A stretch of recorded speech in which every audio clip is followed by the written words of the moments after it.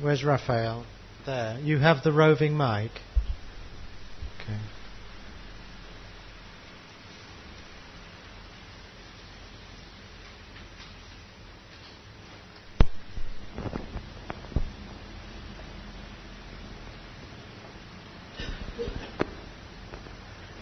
So, to conclude, this is an opportunity really for you to feed back questions or comments, objections, whatever you have, either about the practice we've been doing and what I said this morning, or about the content of the talk, or anything that's come up for you personally in the context of what we've been doing today. So it's in totally open field. This lady at the back. I'm not going to hear you without Raphael will bring you the mic.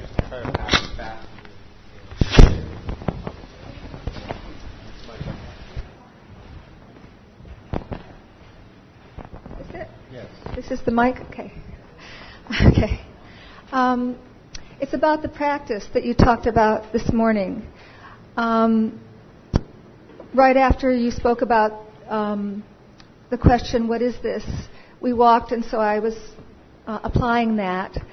And I noticed pretty quickly that I felt like I was noting, all the sensations and what I was thinking. And I thought, well, no, there must be more to this than that, or it's different. So when we did the sitting, I sat, and when I would do that, what is this?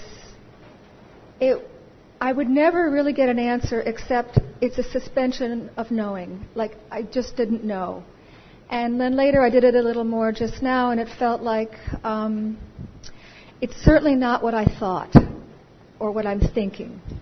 And that's as far as I've gotten. So I know there's no answer, but I wondered if anyone else would share what answers they got, just to kind of prime the pump, so to speak, or if I'm way off base, that you could sort of move me along in my understanding or get me back on track. That was it. Would anyone like to add to that? Okay, I'll say a few words. In some respects, the question, what is this, which I said very little about it. I mean, it's a whole big theory around how you do it. Yeah, I wanted to hear more. It does function in some ways similarly to the process of noting, because it is a tool to bring you back. It's a tool to somehow almost jolt you into a recognition of what's happening. It's a very good device to cut through distraction. And in fact, our teacher used to say it's like a sword that cuts through distracted thoughts. And not only does it have the ability to somehow cut through and stop you, it also, because it's a question, it throws you into a state of unknowing, as you pointed out. So the noting aspect of it is quite valid. The unknowing aspect of it is, in fact, one of the key elements. Because when we ask a question, even a trivial question like, where is 57th Street or whatever, and we really don't know where 57th Street is, then every question is implicitly an acknowledgement that you don't know something. Now, in a trivial sense, that's not particularly remarkable. But when you ask a question like, who am I? Or what is the meaning of life? Then you're actually tacitly acknowledging, I don't know who I am. I don't know what the meaning of my life is. And sometimes in this practice, you can actually alternate, what is this, with, I don't know. And in fact, the meditation functions through a kind of symbiosis between inquiry, questioning, puzzlement, perplexity, and its underbelly of not knowing, confusion, But in many respects, in a meditative context, it just leaves you in a state of a kind of a perplexed openness. And one thing I think is probably worth pointing out, when you ask what is this, and this is where it differs from noting, is you don't have as the object of that question a particular thing, like, for example, a thought that comes in your mind or the noise of the air conditioner. You don't ask, what is this noise, or what is that feeling in my knee? But the questioning has as its object the totality of what is at that moment. So you actually try to open yourself to that experience that precedes the split between subject and object. This is what our teacher used to say all the time. He'd say, "What is this?" And you go, and he would, or you'll give him some sort of zen-y answer. And he'd say, "Well, what was it before you said that?" In other words, it's to bring the attention, it's to root the attention into the primary lived experience of this moment before the mind begins to separate things apart, create divisions, categorize, compartmentalize, explain. So it's trying to rest in a kind of full awareness, but an awareness that's not just gazing or blankly looking, or certainly not an awareness that is somehow expecting or intending somehow to grasp what it means for something to be selfless or impermanent or anything like that. But actually, before all of that happens, that primary perplexed unknowing is, as it were, the quality of mind that this practice seeks to instill within awareness itself. And so it may start, when you first start doing it, it can sometimes feel a little bit mechanical, a little bit contrived even. Maybe that wasn't your experience, but you were lucky. It's quite likely that this is very often what's reported back. Once you get used to it, once you begin to somehow integrate it and get a feel for it, in the Zen tradition it's often said that you should question with your body, that you should question with the marrow of your bones and the pores of your skin. I love that image, because that's really what it's getting at. It's not an intellectual inquiry at all, but it's somehow putting the whole organism into a state of puzzlement, without expectation and in an acknowledgement of not knowing. So thank you. Thank you. I feel like it really helped because I had a very physical experience when I asked that question. Mm-hmm. It felt very large, mm-hmm. but it didn't have that pointed. It was like having your concentration encompass every single thing, mm-hmm. and a very physical, but also kind of big mind experience, or big heart experience. Mm-hmm. Yes, I think that resonates very closely to how I would present it. Yeah. Thank you so much. Thank you. We move the mic to this gentleman here.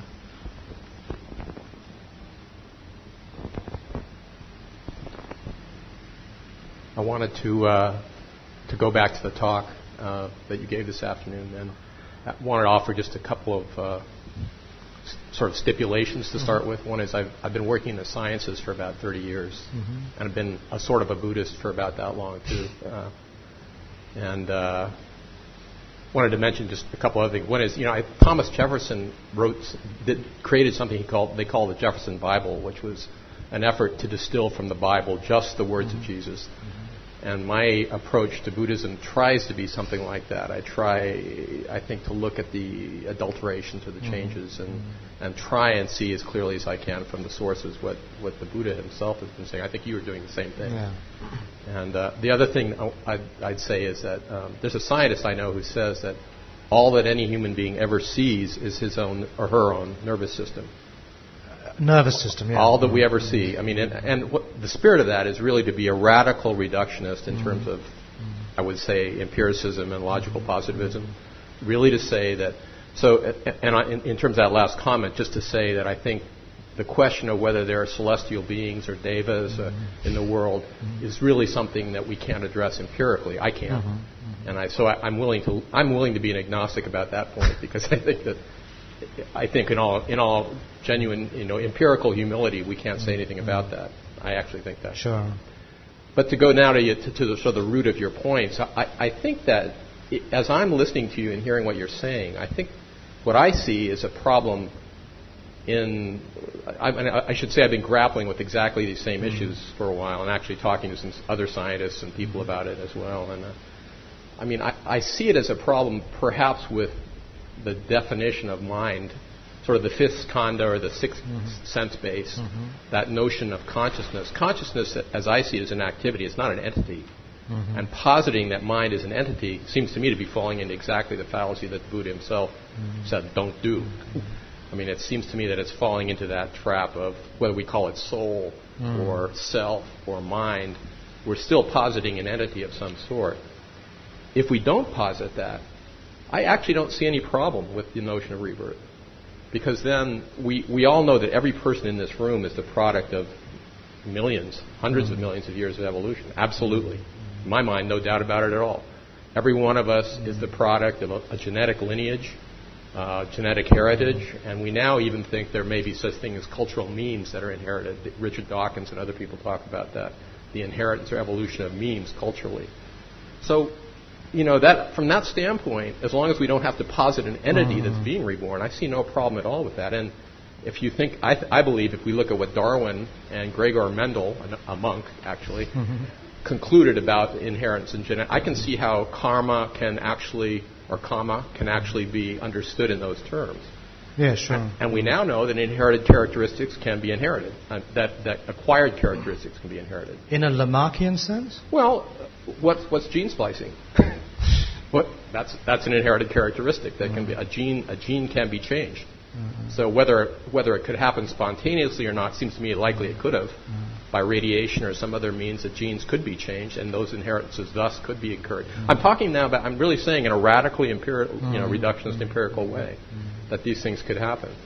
So, and I can see how, hence, if we think about natural selection really does address the issue of volitional acts having consequences in our lives that become, in some sense, heritable. So I don't really see the problem. Is what I guess I'm coming down to. I understand what you're addressing. I do understand that there is an understanding out there, but from a strictly empirical standpoint, I don't really see the problem.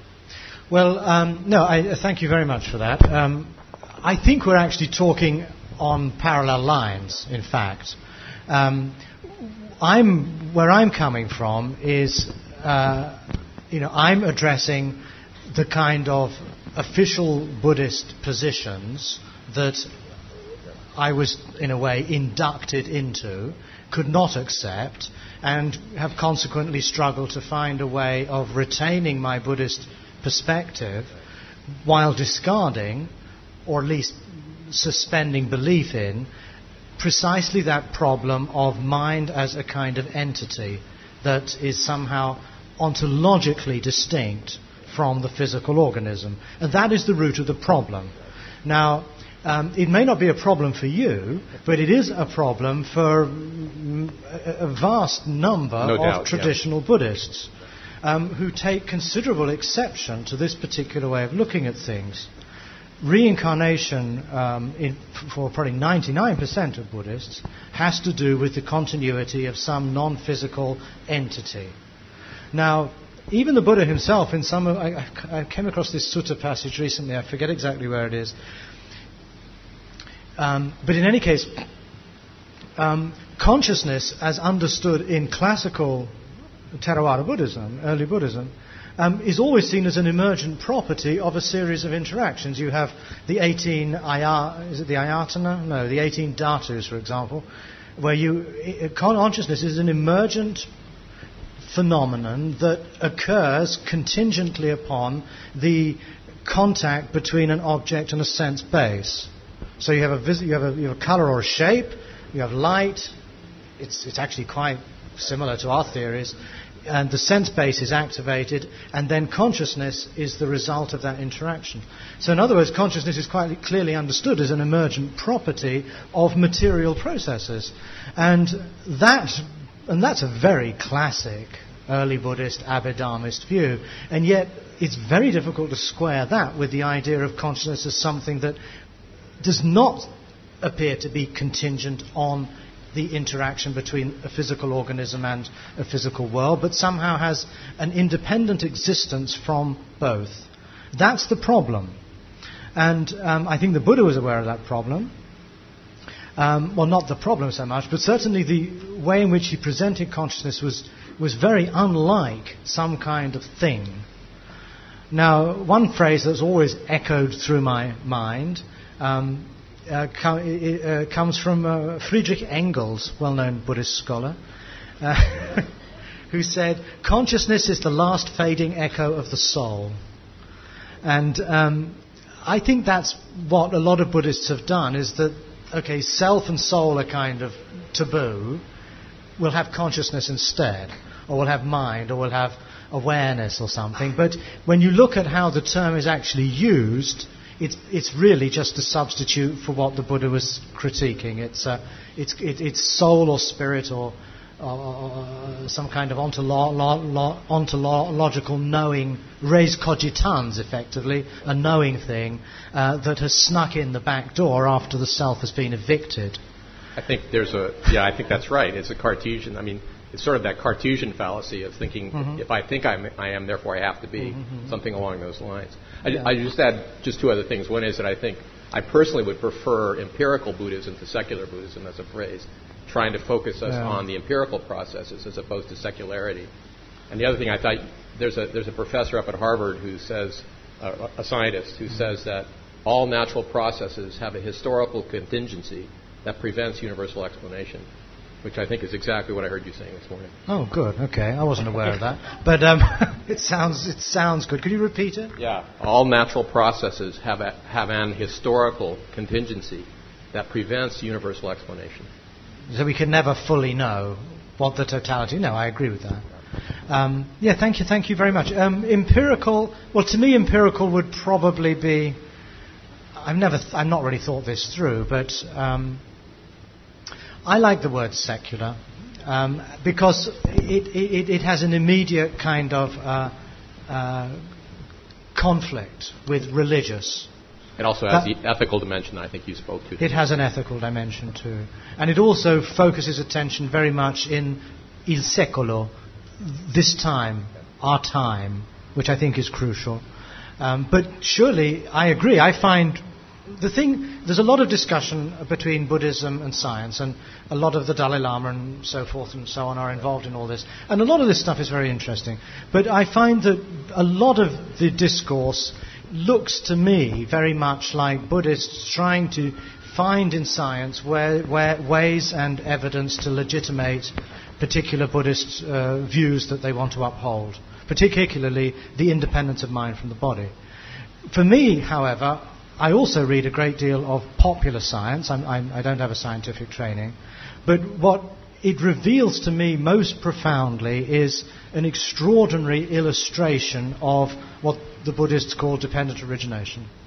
Whether it's in evolution or whether it's in cosmology, or whether it's just in biology, just the extraordinary interconnectedness and interrelatedness of all things. And that is a point that doesn't really seem to come across. To me, the scientific worldview does not exactly confirm my Buddhist beliefs, but it offers extraordinarily vivid and convincing illustrations of the processes that I feel the Buddha was concerned with. And again, I think it's worth pointing out that, at least in the early tradition, the key to the Buddha's enlightenment again and again comes down to paticcasamuppada, dependent origination, or what I like to translate as contingency. And there's this famous passage in the Pali text where the Buddha says, those who see contingency see the Dhamma, and those who see the Dhamma see me. So there's a very strong identification with the Dhamma, the teaching, the law, whatever, and the truth of contingent emergence, impermanence, and so forth, which we find illustrated all over the place, completely independent of anything to do with Buddhism. And that, to me, is where my appreciation of science really hits home in terms of my Buddhist practice.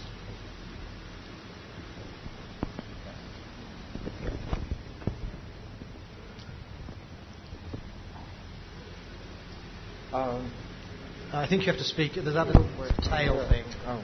That is the This is more of an observation, I think, than this is more of an observation than an argument or a question. On the one hand, you are moving from having been a Tibetan monk to having a secular formulation of Buddhism, and some of the founders of Insight, are moving in the opposite direction, adopting Tibetan practices and making statements such as, well, I used to, not think very much of the idea of past and future lives, but I'm sort of, having more of an open mind about this.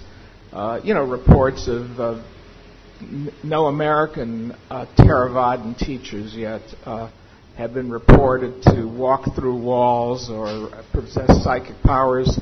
But some of the teachers of those teachers, are routinely acknowledged to be able to do those things.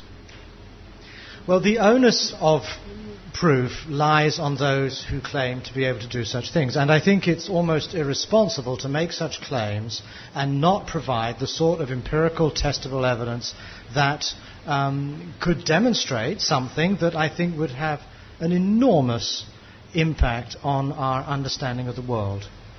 And so I think really the question has to be thrown back on people who make such claims, that if such and again, if you look at the Buddhist texts, these they're called the six. What are they called? The six.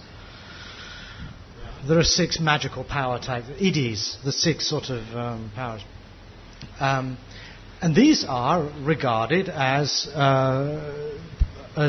phenomena that can be generated through developing the jhanas and other spiritual faculties in such a way that it looks as though, if you perform the right kinds of meditative exercises, you will reap those particular fruits. And there's lots of material in the early canon where the Buddha speaks of such things. Now, therefore, the responsibility, I think, very much lies to demonstrate what in fact is being claimed, given that the tradition maintains that these are demonstrable qualities. That's my take on that one, and I wish it would happen, but I have a funny feeling it won't. We'll see. And I'd be very, very interested if such things could be demonstrated. That would really open up the world in another way, and I think it would be an enormous contribution.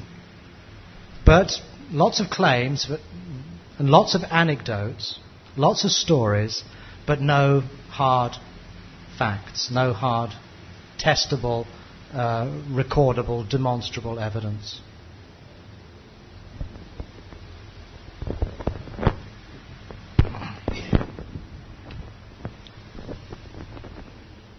I have a question about your movement away from agnosticism. You've already discussed, you said, and it's a very Buddhistic thing, that, but you also called it fudging. Fudging, yes. Yeah. Personally, I have come to that fudging position. I just don't know that stuff. But I'm interested in the reason that you offered for moving more towards the secular position was because it provides an opportunity for a more total commitment. The question I have about it, I mean, we live in a country where, according to statistical reports, more people believe in angels than in Darwinian evolution. Mm-hmm. So I'm questioning the utility of proclaiming the movement away from agnosticism. Proclaiming your movement away from agnosticism, in that, and most certainly, I and for each of us, my primary responsibility is here. Not about changing that, but we are talking about a societal matrix here also, and I'm just questioning the utility of that position. All right. This is a complicated business, and it's very personal as well. But going back to what the lady said before about the question, what is this?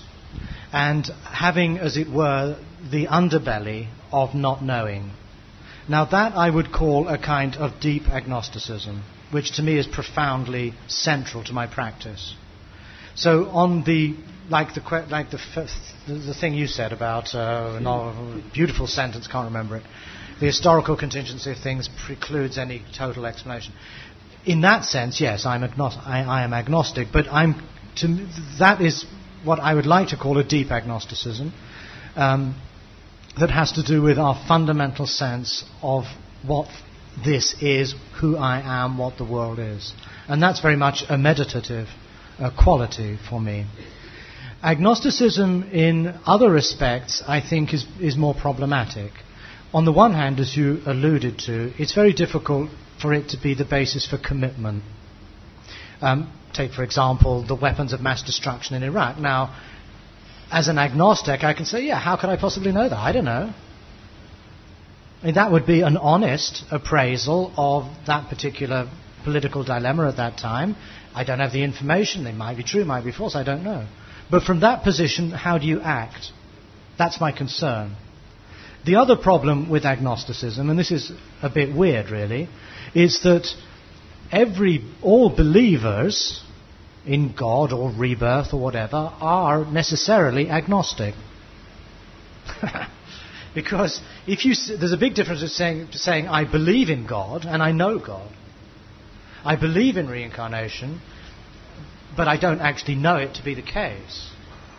So someone who holds beliefs is epistemologically acknowledging that they don't actually know it, they only believe it.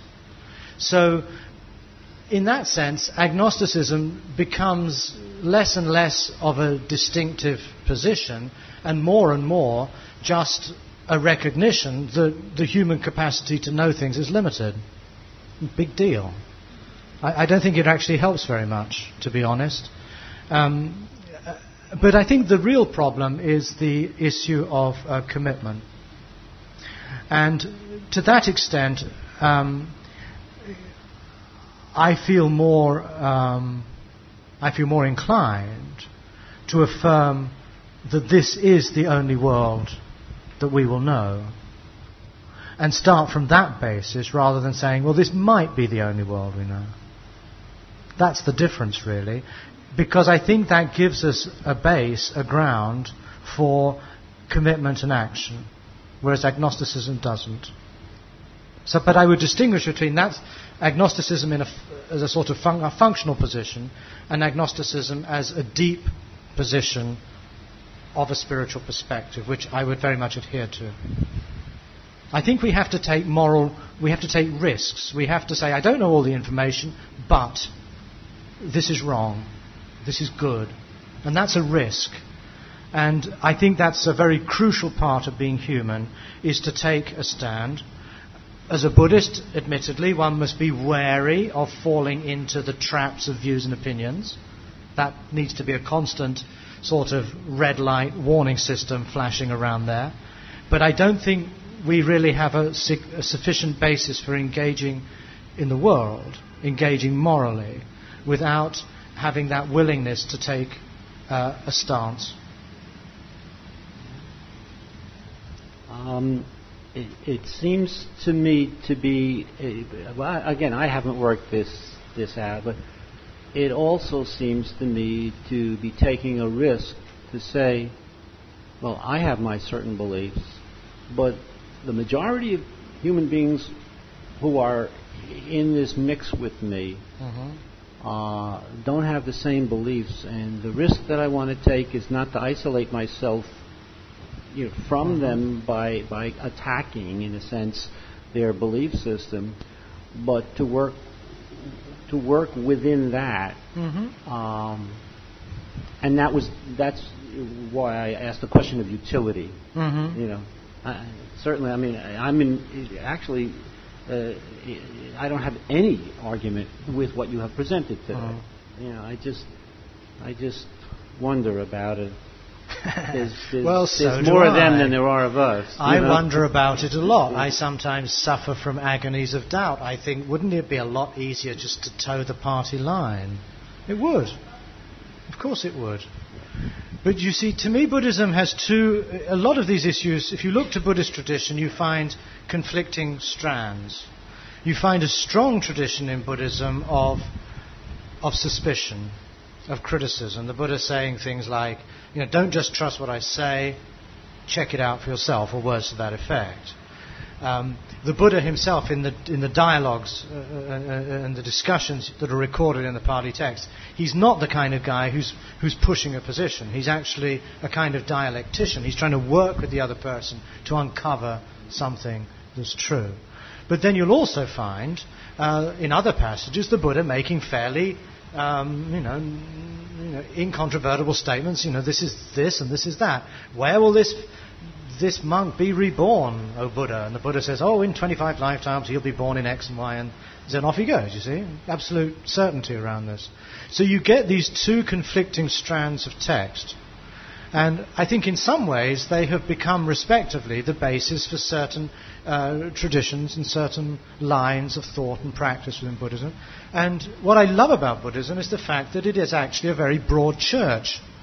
It's able to embrace a diversity of approaches. It has spawned in its history an extraordinary range of different practices, of art forms, of philosophies, and so forth and so on. And that, to me, is one of its great strengths. So I'm certainly not interested, really, in trying to persuade all Buddhists that they should see things my way. In fact, that, to me, would be antithetical to the whole tradition of which I feel myself to be a part. But I do believe that the tradition grows and matures through, critical, maybe even sometimes quite forceful argument and debate, exchange of ideas. That's how I was trained by my Tibetan lamas. They gave me a weapon that sort of went a bit out of control. Thank you. So this gentleman, and then John there at the back.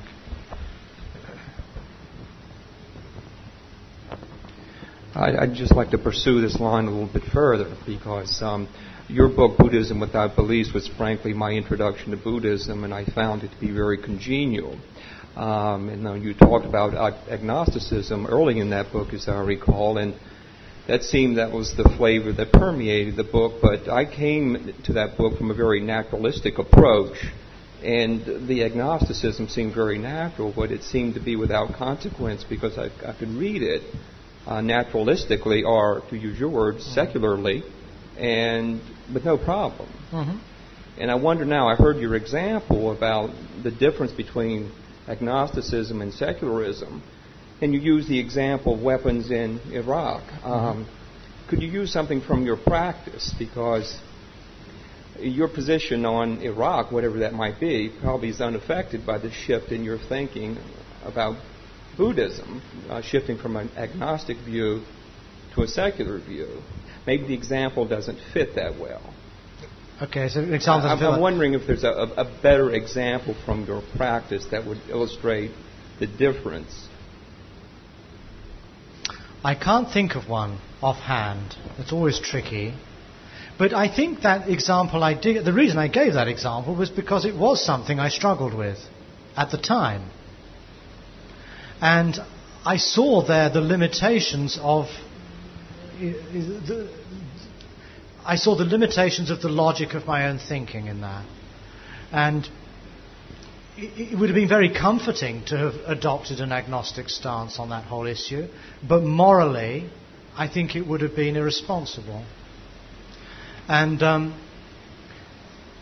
of course, it's not the sort of issue that one normally associates people taking agnostic positions about, and that's probably the frustration behind your question. Well, okay, let me... One thing that... Can I inject another thought Yes. that might further illustrate my difficulty, at least in the case of Iraq? After the fact, whether you're agnostic going in or not, now there are new facts that are available. Mm-hmm. And so maybe you don't have to be an agnostic anymore, or one would not have to be an agnostic anymore if one was prior to 2003. Yeah, once you... So it's resolved. Yes, exactly. Perhaps. Once you get information, once you get knowledge, then obviously you're no longer agnostic, by definition. But I think one important shift for me has been an increasing willingness to positively affirm the primacy of this world as the focus for Buddhist compassion and wisdom. So I'm not saying anymore, this may be the only world, or there might be other worlds, I really don't know, but da-da-da-da-da-da. But I'm actually prepared to say, this is the only world. Now, if I'm pushed on that, of course I'll say, well, I don't know really, but this is the place I wish to begin. Not the place of unknowing, but a place of affirmation. And to try to build up a Buddhist theory and practice on the basis of that affirmation. What would a Buddhist position be that evolved from that position? And that's a major shift in my thinking. And at some point I'll write on this. I'm already working, I'm writing a series of theses at the moment on secular Buddhism, trying to boil down my position to a series of key axioms on which I would then try to develop further a more fully developed philosophy. But again, I haven't abandoned agnosticism altogether at all, but rather put it into a somewhat different context. Maybe we should put it like that. Thank you. I'll look forward to the book. Well, don't hold your breath. Behind you, this gentleman, John, and then this gentleman here, if that's okay.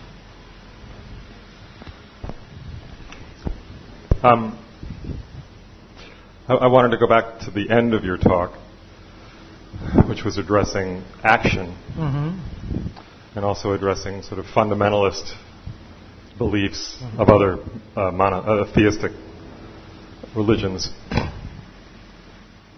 and talk about fear. And the rise, especially in this country, I think, of fundamentalism comes from a position of fear. And that one way to counteract fear is to have no doubt, to be certain about one thing at least, which the fundamentalists are able to be. Whereas the strength in what we're practicing is the freedom to doubt, which, for me anyway, allows a certain fearlessness. Yes. But the trap we fall into, and the trap we fall into is that we accept things as they are, and don't necessarily think there's a next step. Yes. Don't necessarily feel that we can improve them. We just accept them as they are, and that makes us happy or less fearful.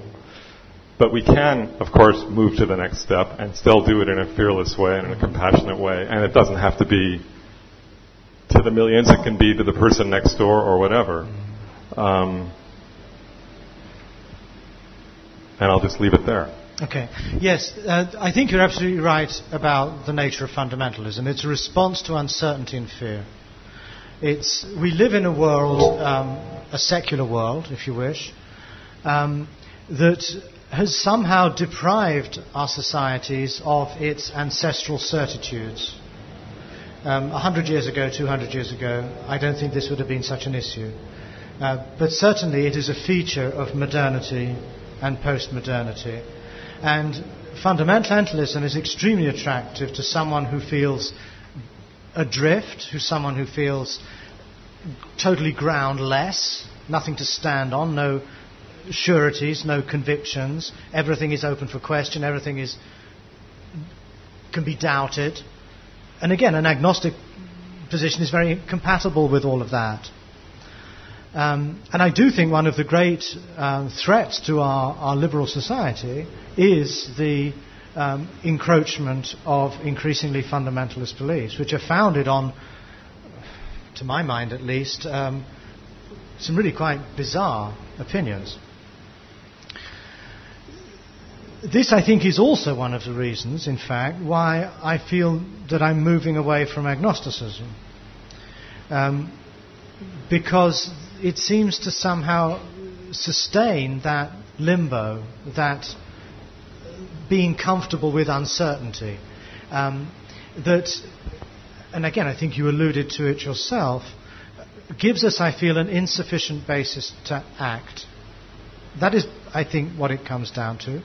I find it very hard to see how an agnostic position could really develop into a widely based alternative to fundamentalism. Because I think fundamentalism is very often a retreat for those who cannot tolerate that kind of agnostic uncertainty. This gentleman here.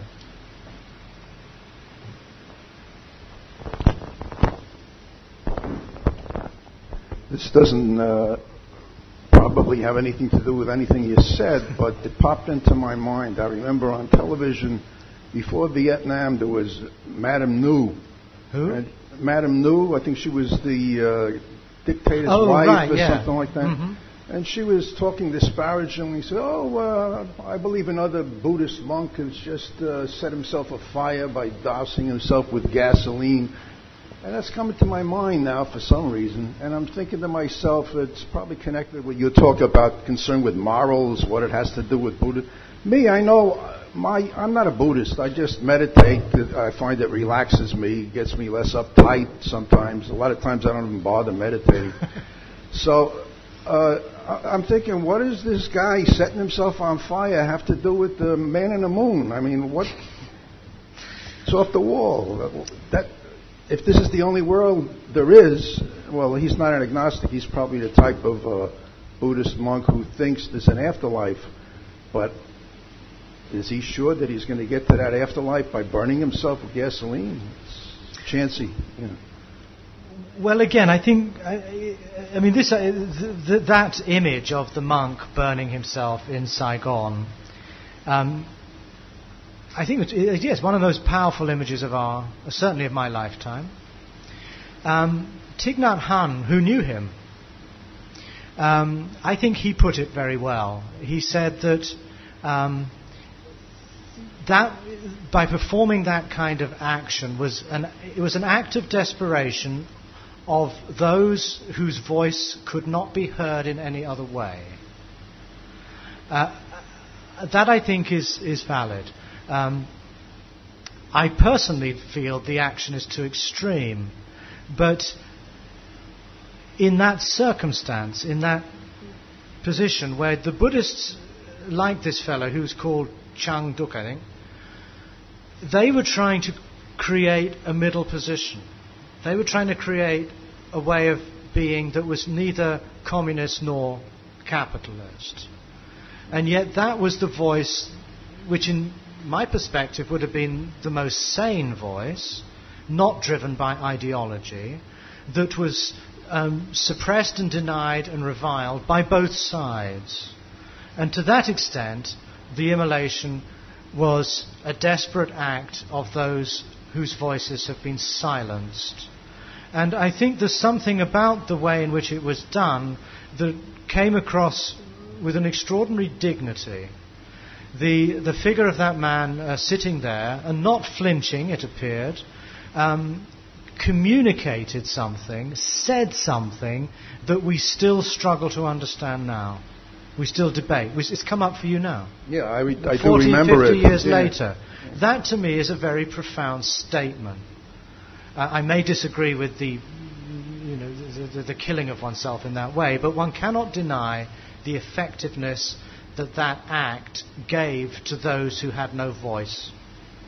The very interesting book, which is out of print, unfortunately, is called Vietnam, Lotus in a Sea of Fire. It's by Thich Nhat Hanh, but it was published in the early 60s, and it addresses all of this, and there's some very interesting correspondence at the back of the book where Martin Luther King criticizes Thich Nhat Hanh for supporting this act. It's very interesting. What's the title again? It's called Vietnam, Lotus in a Sea of Fire by Thich Nhat Hanh.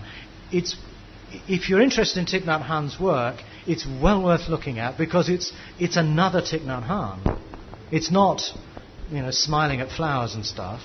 This is a man in a highly conflicted situation, a bit like the Buddha I spoke of last night, who is struggling to give voice to his convictions and his values in that environment.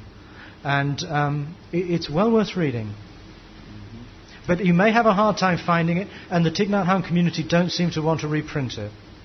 They disagree with the direction? I don't know what the ideas are behind, but I think it would be a great... sorry? You can get it in a library, yeah. You can find it in a library. I've got an old copy, but have a look at that. And that, I think, will shed perhaps some light on that particular issue. I'm afraid we've run out of time. Do you have a quick, brief question? You guess so, right. Okay, what is it? It's sort of more of a fast comment. I was with a sitting group. Can you try to get the mic? Okay, I was in a sitting group. A sitting group, uh-huh. And we were talking about and the concept of reincarnation. And a number of us in the group, it was an academic community, were saying, well, we thought Buddhism was very viable without reincarnation, that it quite didn't need it, and it was one of the things that messed it up. And there was one man there who was probably the most knowledgeable, done the most reading. And he said, I can't understand how you could bother if there is no reincarnation. It makes the whole thing worthwhile. Mm-hmm. You're just living in one world, and I'm living in multiple worlds. Yes. And it was such a dichotomy, and we just sort of all stared at each other for about a minute or two and then just said, there's no resolution, we'll just go on. Let's go back to the sutta. But it was just a very interesting idea of these very people coming from an academic background in this clash. No, thank you for that. I think this whole issue actually marks a fault line in the Buddhist community. I'm often approached by people who say, if you don't believe in reincarnation, why would you do anything? Why would you do good things? Why would you be moral? Why would you practice the Dharma? What would be the point? I find that unintelligible, frankly. I find it quite unintelligible. But clearly, and it is definitely much truer to most Buddhist orthodox positions.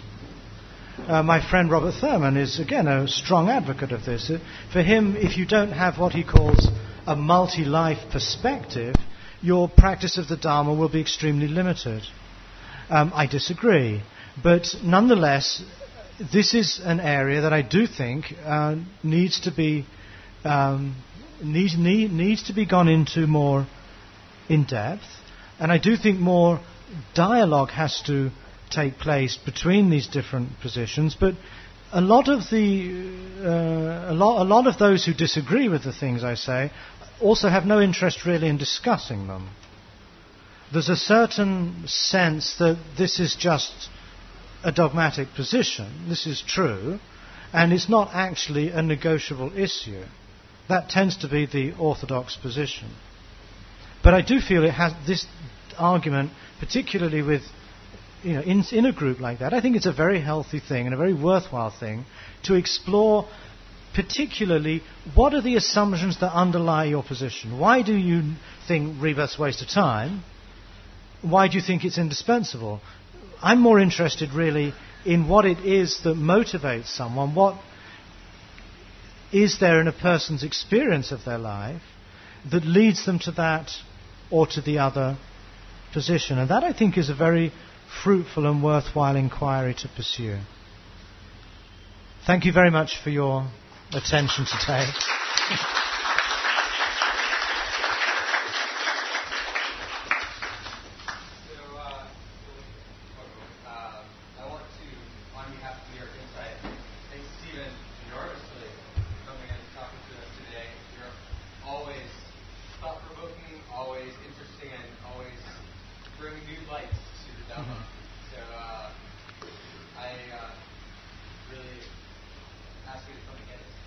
Thank you. If anyone wants to, be refreshments in the back, and thank you for all coming. We really wanted to say. Thank you.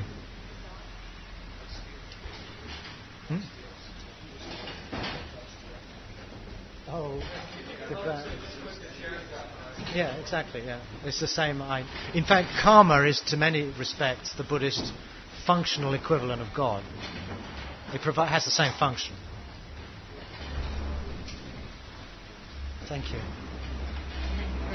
Thank you. I'm a Catholic monk, and I had gone through all of this really? my own tradition. And what attracted me to Buddhism was that it fit for my whole worldview. Yeah. To find some of this other stuff. Yeah, you come across the same stuff. It's unfortunate, but a lot of people are drawn to... Buddhism has got a very good PR.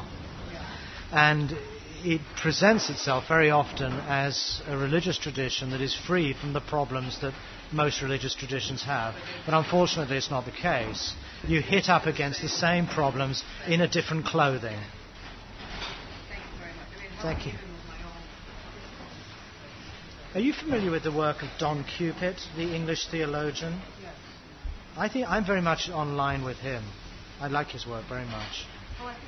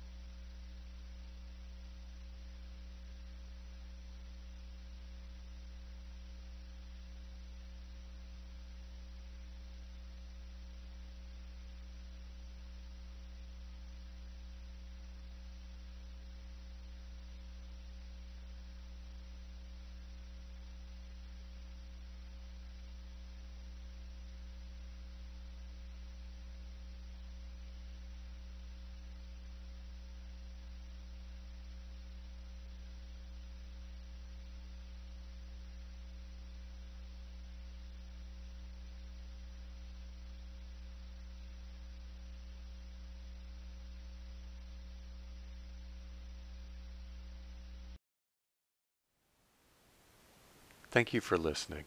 To learn how you can support the teachers and Dharma Seed, please visit dharmaseed.org/donate.